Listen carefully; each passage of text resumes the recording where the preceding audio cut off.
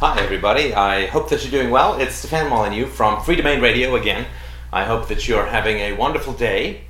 And today we are going to take a swing at a little shibboleth we call the truth. And of course we're going to start with a little bit of a definition, as we did before.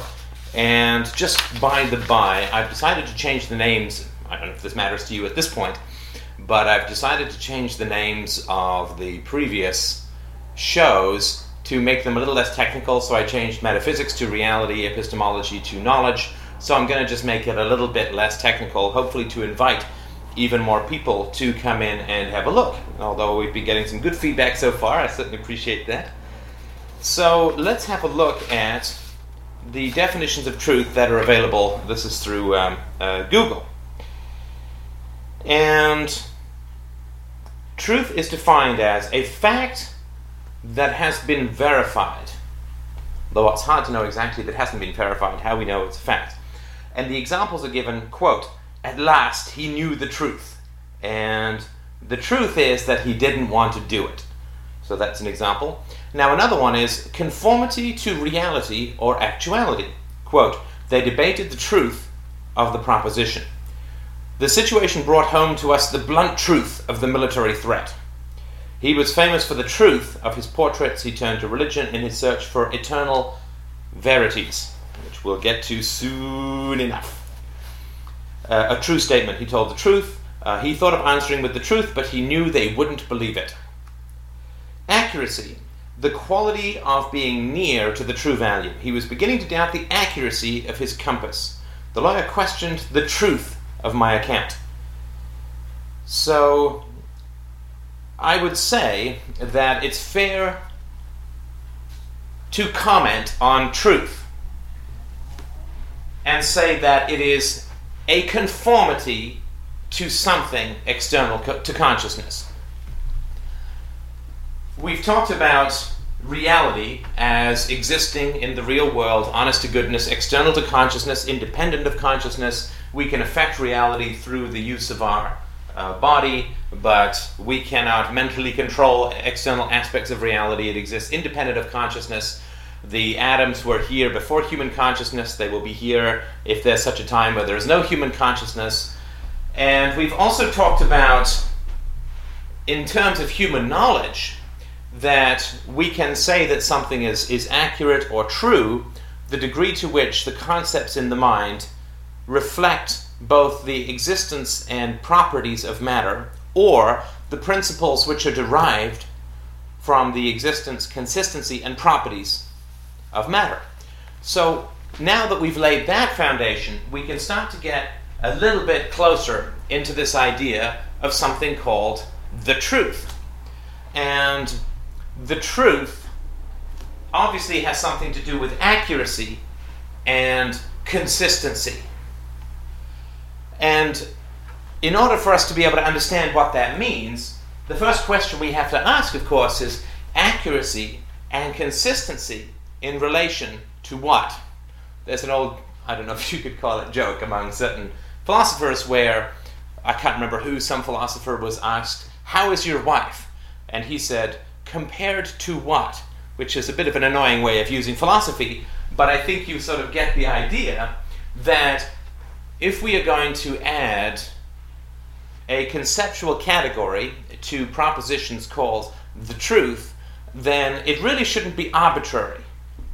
So I don't know if you can see the wall of my study here with the fabulous painting I've been working on for quite a while of a vague light. But it's a red wall, and there's more red around the edges of the screen and so on. But when I say red, it's not an arbitrary or subjective thing that I am talking about. And I can't call my forehead red, although I can call it bright. I can't call my semi-Star Trek-y top here red, because red is a description of wavelength, fundamentally, but red is also a description of an experience that we have of seeing or processing through the eyes and then into the brain a particular wavelength. And so here we have red, you could say this is red, there's a rust red, I can't remember what fruity name the paint company gave it, but something like Sunset Tuscado or something like that. And generally, though, we can say that if I say to you, this wall is red, you probably don't think this this wall has text on it which you can read. You don't think this wall is a communist. You think, okay, the wavelength of this wall translates in our minds to the color red, which has certain boundaries in terms of its waveforms between other colors and so on. So when I say this wall is red, the truth statement of that proposition, or the truth value of that statement, is entirely dependent upon the actual properties of light, waves or particles, or however you want to define them, of light bouncing off a particular, I think it works that it absorbs every color but red and reflects red back to my eyes. So when I say this wall is red, I'm talking about a statement in my mind that conforms to the physical properties and attributes of matter in the real world. Now, just as we talked about last time, I was staring at an orange, I think it was, trying to turn it in a banana into an orange into a banana, I can't recall. Some sort of fruit transmogrification was going on, or rather not going on, which was instructive. If I say this wall is translucent, or this wall is Scottish, or this wall is purple, or plaid, or has wallpaper, or is an elephant, these are all statements that I make within my mind that can be validated relative to the external behavior, the behavior of matter external to my mind, and it can be validated through your sensual understanding, appreciation, and processing of objects as they exist and move and operate and have properties and so on within the real world. This wall is red is something which can be verified either through getting a bunch of other people to come in and say, yeah, that wall's red, with maybe the one blind guy and the colorblind guy and the guy who's just philosophically perverse saying something different. But you can either sort of verify it that way, and this of course was before there was such a thing as a spectrograph and stuff like that, or you can analyze the wavelength coming and find that it falls within a particular range and so on. The first is a little bit more useful in a sort of social situation, but the second one is a little bit more sort of scientific and procedural. Well, there's nothing wrong with that, but there's sort of two ways of validating a statement.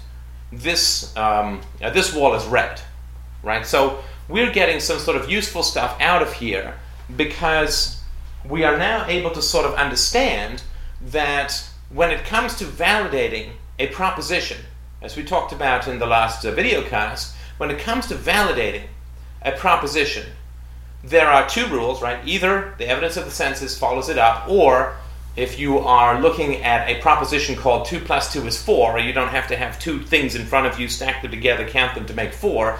You can do that in your mind, but it does have to be, it does have to follow the laws of logic.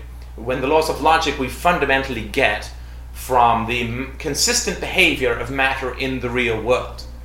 So when we start to think about something like truth, then we can start to use the principles which we've developed so far to be able to have accurate looks at something like what makes a statement valid or invalid, right? Because the whole thing that goes on in philosophy and in life in general is that we're always making statements which are propositions of one form or another, and we'll get into that a little bit later.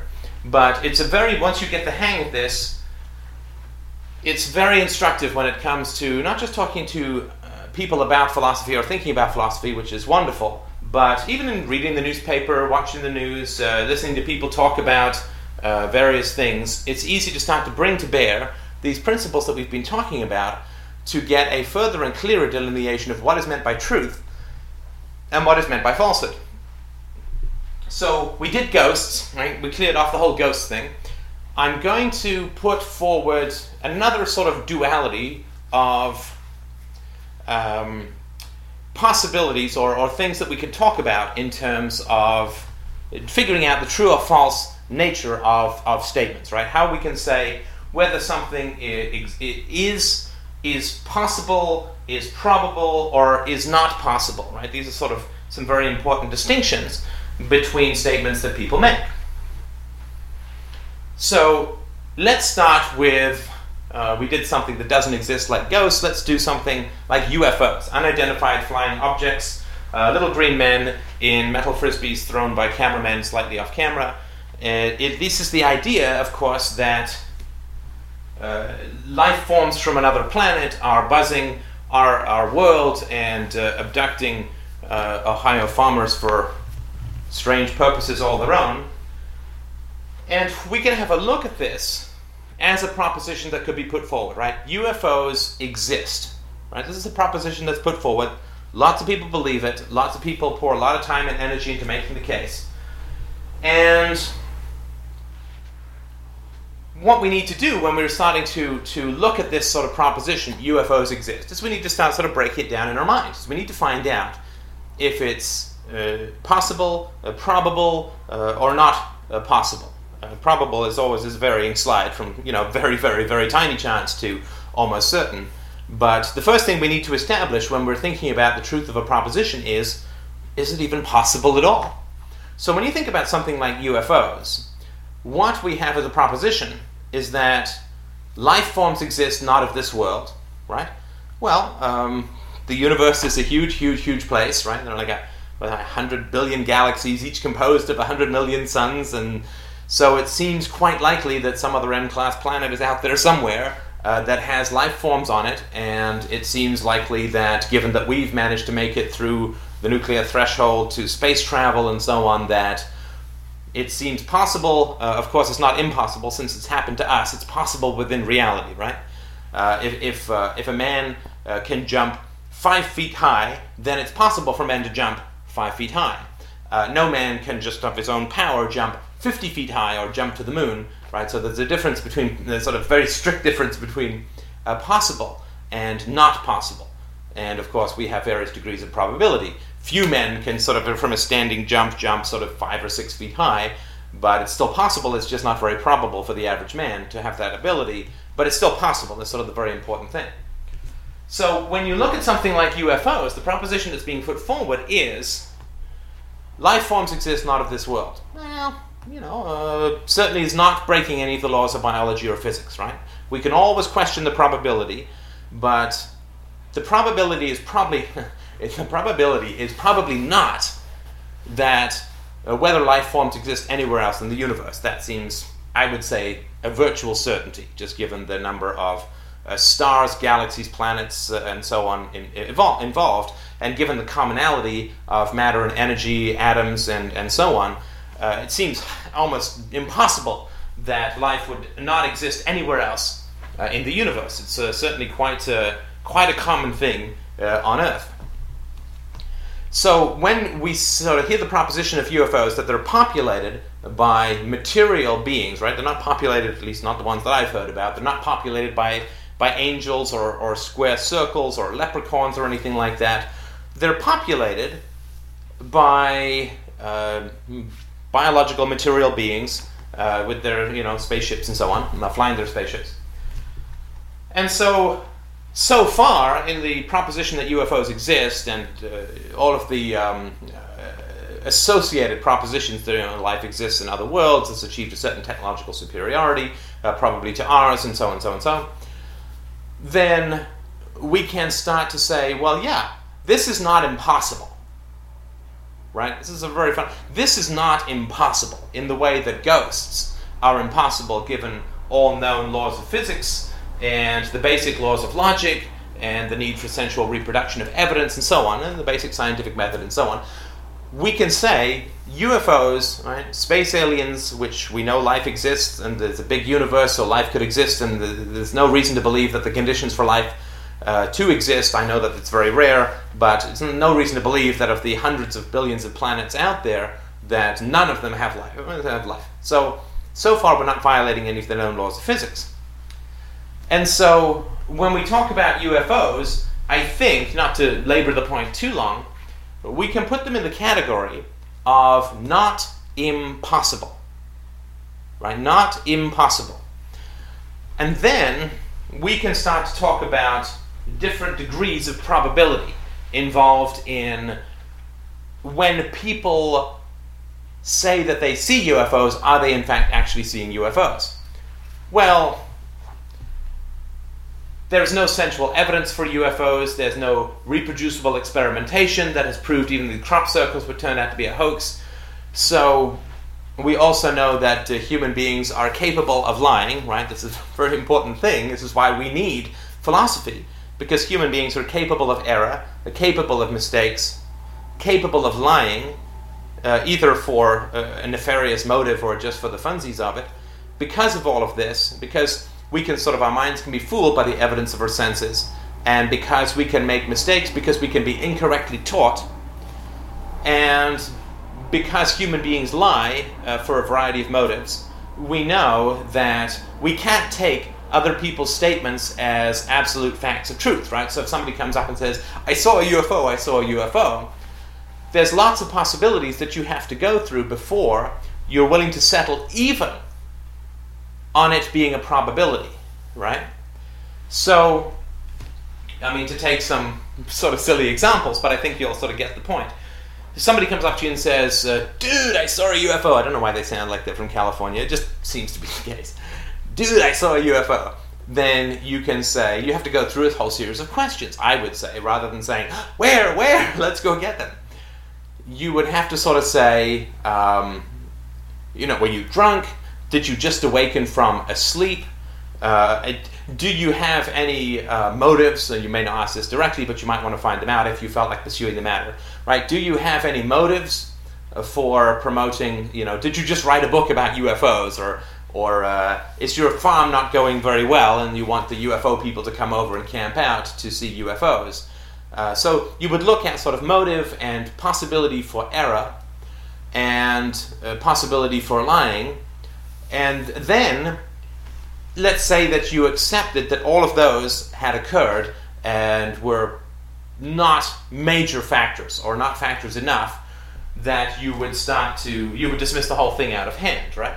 So if the guy says, I saw a UFO, and you said, what were the proximate circumstances? And he says, well, I'm on a farm that's doing really badly, I'm desperate for money, I just dropped a whole load of LSD, and a friend of mine was playing with a metal frisbee, and it was Halloween. And lots of kids around here like to dress in those little green Martian uniforms, but I saw a UFO. Well, there's enough circumstantial stuff there. Oh, and I'm really bad, and my eyesight is really bad, and I didn't have my glasses. So, and I have a form of schizophrenia which causes visual and auditory hallucinations, right? There would then be lots of reasons to say, well, I'm not sure that I'm going to believe you that. I believe that you're telling me what you perceived, but I'm not going to believe that that translates into the objective existence of a UFO. So that's one way of approaching this question of veracity, right? Well, what do we consider a true statement? So there are certain things which require investigation. Right, so we all have seen about 1 million cross-examinations in legal dramas, or maybe you've seen courts themselves running.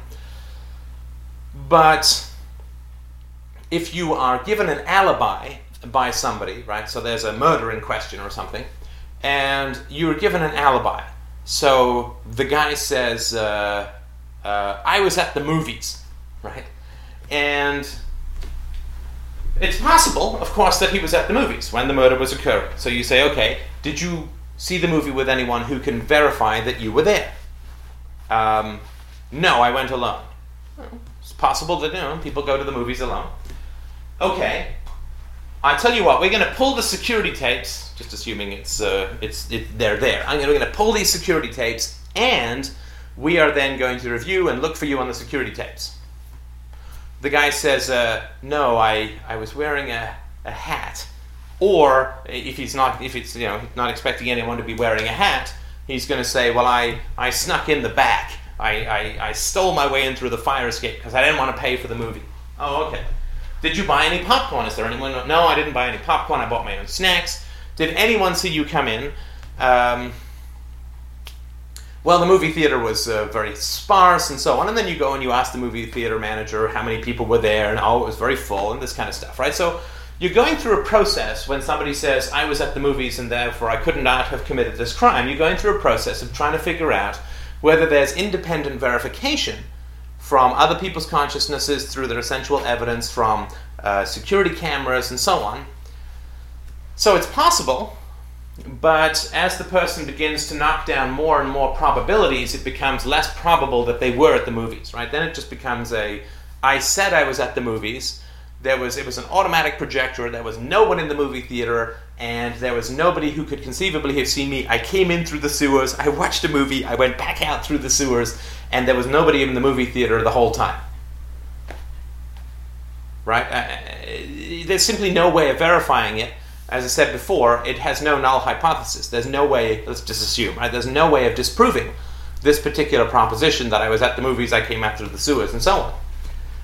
And so that's sort of one thing where you say, yes, it's possible, but you're going to look for all of the problems or possible problems in somebody's statement about a particular proposition. I was at the movies when this crime was committed. So that's one aspect of talking about truth, right? It's possible. I need some independent verification. Your say-so is not enough. And obviously the motive just to not get caught for a murder would be quite high.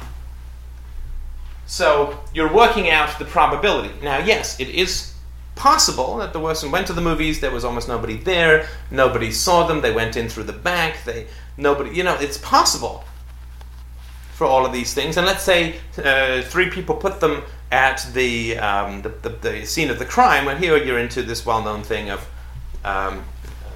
probability within the legal system, and we do all of this in our day-to-day lives, fairly regularly. We're combing over, knowing that people can make mistakes, knowing that they can lie, knowing that our own consciousness can make mistakes, that our senses can, or we can misinterpret the evidence of our senses. We're constantly going over a process of verifying things, right? So, reasonable doubt, right? That's sort of the criteria. Would a reasonable person in general doubt that somebody went to the movies on their own, nobody saw them, 3 people put them at the scene of the crime, said that's the guy, identified him in a lineup, but they are all mistaken, he's got a twin, at some point it just starts to become sort of ridiculous, and it is sort of fairly clear that somebody's, very likely not telling the truth. All of these things are possible, but without independent verification, they have no provability or disprovability, and so the possibility that somebody's truth statement has no testability to it is so remarkably low. We're all social animals, we're all out and about, we're all meeting and greeting and talking and walking and so on. And a lot of times when we go out of the house, we're with somebody else, unless we're just doing groceries, or even if we're at the groceries, we're doing with somebody sees us. So the possibility that somebody went through a series of events or made a series of choices that resulted in nobody seeing them and that kind of stuff, it's possible, highly unlikely. So here's where we're starting to get into the realm of probability. So that's sort of one example of how it is that you would comb over something to do with a proposition put forward, like I was at the movies, which you would try and verify according to other people's independent verification or the video camera or whatever. Now, if, however, I'm the guy who's being accused of this crime, and I say, yes, I have an alibi, I was both at the movies and eating dinner on the other side of town simultaneously. Well, I got to think that if you're the cross-examining lawyer, you're not going to say, okay, so he's at the movies and he's also eating dinner across town simultaneously. So what we need to do is get one team out to the movie theater to figure out whether he's showed up there, to get another team out to interview the maitre d' and the waiters and the other, find out if he was there. I mean, obviously, it's not possible for a human being to be at 2 ends of a town simultaneously. So that's a situation that's impossible. He may be in one place, he may be in the other, but he can't be in both places at the same time. So there's an example of something that's impossible, right? So there's all these realms of probability when it comes to establishing truth statements, and they're all to do with finding independent verification and corroboration of propositions put forward by people who may be lying, may have self-interest, may be mistaken, and so on. But then there are statements which are just flat out impossible, right? I was at the movies on one side of town, and I was eating dinner at the other side of town, so I have 2 alibis. It's even better, right? So that's not a situation that's going to be at all believable. Nobody's going to say that. So when we look at UFOs, we can start to look at things like probability, right? They're an incredibly advanced and brilliant species, enough to figure out probably faster than light travel and so on. They're like tachyon-based life forms or something. And yet, they either want to be seen or they don't want to be seen. If they do want to be seen, they're not doing a very good job because they're not landing, in front of all the cameras in front of the White House and CNN or whatever. And if they don't want to be seen, then they seem to be seen by a lot of people who are in sort of remote areas. The other thing, of course, which you can look at is there an Air Force base nearby that does a lot of experimental stuff? Lots of different things. Is there something in the water that makes people hallucinate and so on? But there's a pretty high barrier to proof for saying that UFOs exist, are buzzing the world, and are abducting people and so on, right? Spielberg movies to the contrary, it's a pretty hard hump to get over, right? It's certainly possible, but the probability is very low. For me, it's like low enough not to worry about it. There's one other thing you can mention about UFOs, which is to say that, in the sort of Star Trek universe, you have all these races roughly at a similar stages of development. Now, given the age of the universe, 20 billion years or something, the age of the planet, sort of 5 billion years, what we represent in terms of human development, like we've really only had technology for the last 100, 200 years, tiny slice, right? So the idea that with the 20 billion year span of the age of the universe, 5 billion year span for an M-class planet, that we're going to be within 50 or 75 or 100 or 500 years of technological development, very, very low chances, right? That we're going to be even close, even remotely within, like there'll be like beings of pure thought when, we're trying to pound something into the ground with the jaw of a hippo or something. So there's lots of reasons of probability, and of course the motive for the UFO guys remains obscure. Have they come to trade? Have they come to dominate? Have they come to whatever? We don't know. So I think when we start to look at that, we have possibility but not probability. And where probability is low, the onus of proof lies on the side of the people who are putting forward the proposition, right? Just as we talked about last time, if there's now it's officially, I guess, a dwarf planet, right? So if there's a moon sort of on the far side of Pluto, which is rotating directly so that it's always being eclipsed by Pluto, it's not impossible. There's no evidence for it yet. So the people who put forward the proposition are the ones who are then responsible for proving it. Just because it's possible doesn't mean that it is. Even if it's probable doesn't mean that it is. But if the probability is very low, there's no evidence to prove it, you have to conditionally say, not so much the case. I mean, the same thing is, we won't get into this, no big deal, but the same thing is sort of true of astrology. Yes, it does seem rather unlikely that the movements of distant stars have any effect on the personality of people or where the planet was, given that the planet is in a constant set of motion, as is the Sun, as is the Milky Way. It seems unlikely that where the sort of celestial bodies were relative to when you were born is going to have a strong effect on your personality. Is it impossible completely and totally? No, it's not the same as saying that there's a square circle.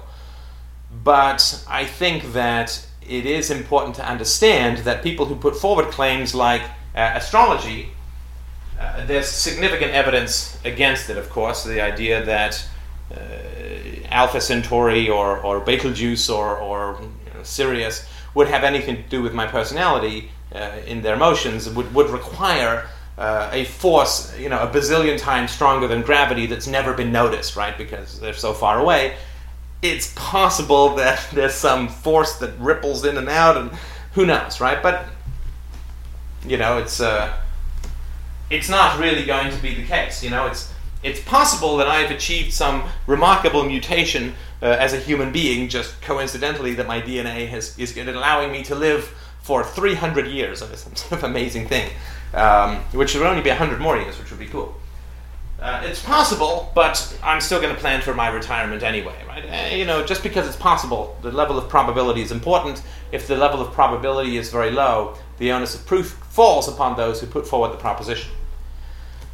All right, so enough about that. Let's talk about another sort of similar issue or item, which would be a leprechaun, as I sort of mentioned before. Now, when we talk about UFOs, they're in the realm of possibility. They don't contradict all known laws of physics and biology, but given that there's no evidence, no central evidence, no logical explanation for why they would be here and doing what they're doing, then it's pretty safe to say not until proven, right? I mean, I'm not going to put a lot of time into debunking it or whatever. Just, it's not true until proven.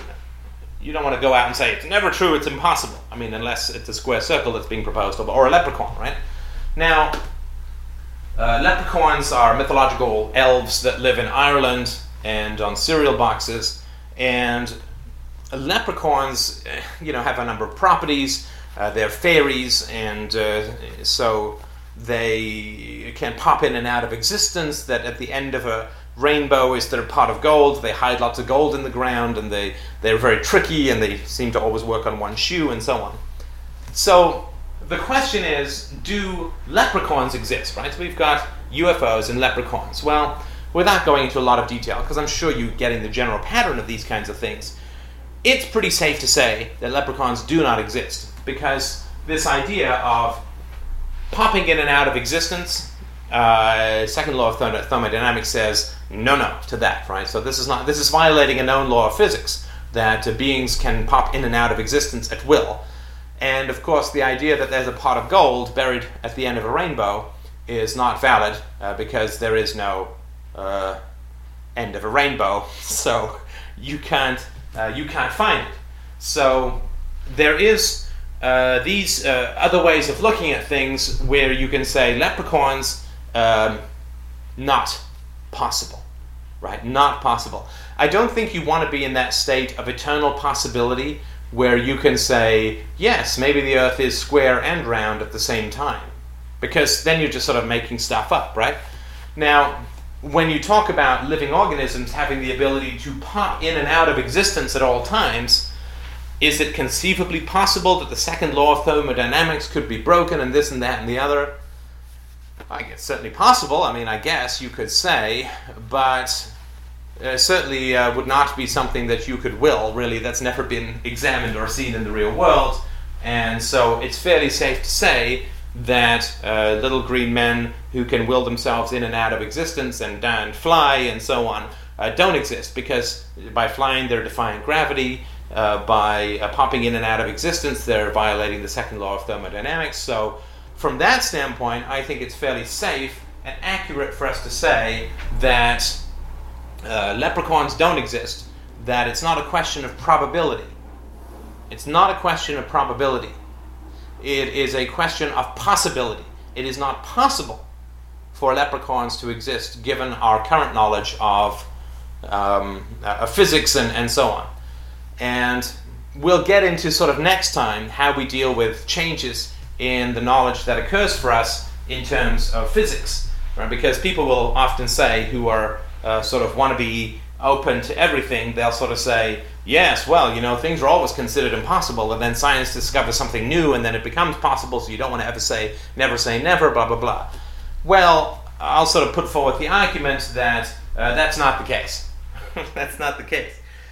It is never going to be the case that leprechauns will be considered as objects that will validly exist because someone says so. Right? This is very, very important. I'll just sort of end up with this. I'm going to get all sort of the whole new topic here, but it's true that Newtonian physics gave way to Einsteinian physics. Einsteinian physics will probably give way to something else in the future. But it's not true that Einsteinian physics are going to give way to imaginary Cloud9 leprechaun physics, right? Because in order for truth to be considered a refinement, to be considered a more accurate description of that which occurs within reality, then physical, tangible, sensual, logical evidence has to be gathered. logical, airtight propositions have to be put forward which more accurately describe the behavior of matter and energy than what came before. And so there's never going to be a case where leprechauns exist because a whole lot of people just sort of believe that they exist. If leprechauns are proven to exist, it's going to be in a logical, rational, scientific, objective manner. It's not going to be because a whole bunch of drunk Irishmen sang a leprechaun song and thought they saw something. That's not going to be enough for a scientific invention. You know, we all thought we saw leprechauns, so let's put them in the zoological classifications, despite the fact that they violate almost all the known laws of physics. I think they live forever too, which seems just another reason why you shouldn't believe in them. So, from that standpoint, it's not a question that human knowledge just willy-nilly gets replaced by other things, and therefore we can't ever make a statement about truth and falsehood. There is no scientific truth which is accepted that is not accepted because it more accurately describes the behavior of matter, the testable, objective, measurable, reproducible behavior of matter. So that's never going to be the case with leprechauns. We have a second law of thermodynamics. So if you want to sort of look at that sort of position, I would really say that it's important to understand that human knowledge does increase, but it builds on what came before, and it's always, always, always measured by its accurate representation of objective, physical, tangible matter and energy. So I hope that that's helpful. When you sort of look at, you may not have strong opinions about UFOs or leprechauns for that matter, but I'm trying to establish these propositions in a manner which is not going to be threatening to your core beliefs, so that when we start to examine these principles, right, if you agree with them about leprechauns and you agree with them about UFOs, which I think is, I'm not going out on a huge limb here, then we do have a sort of stake in the ground wherein we can begin to examine your other beliefs, right? The beliefs that not a lot of people are going to be that offended if you disprove the existence of leprechauns, but there may be some other things that you might be slightly more attached to, or the other people in your life might be slightly more attached to, that when we bring this sort of clarifying laser of philosophy to bear on other beliefs that you have, religious, political, ethical beliefs, moral beliefs, it's a little bit more of a ride, but I want to start with some stuff that's not offensive so that you can at least understand the arguments, and then we can apply them to maybe some more of your sacred cows, and you can sort of submit yourself to the laser and see what comes out on the other side. Thank you so much for joining me on this journey. I hope that you're enjoying it. I'm certainly having a blast talking about it, and I hope that this is helpful in giving you some understanding about the power of philosophy and its unique ability to separate truth from falsehood, which is very essential in the living of a happy and ethical life. Thank you so much again for listening. I'll talk to you soon.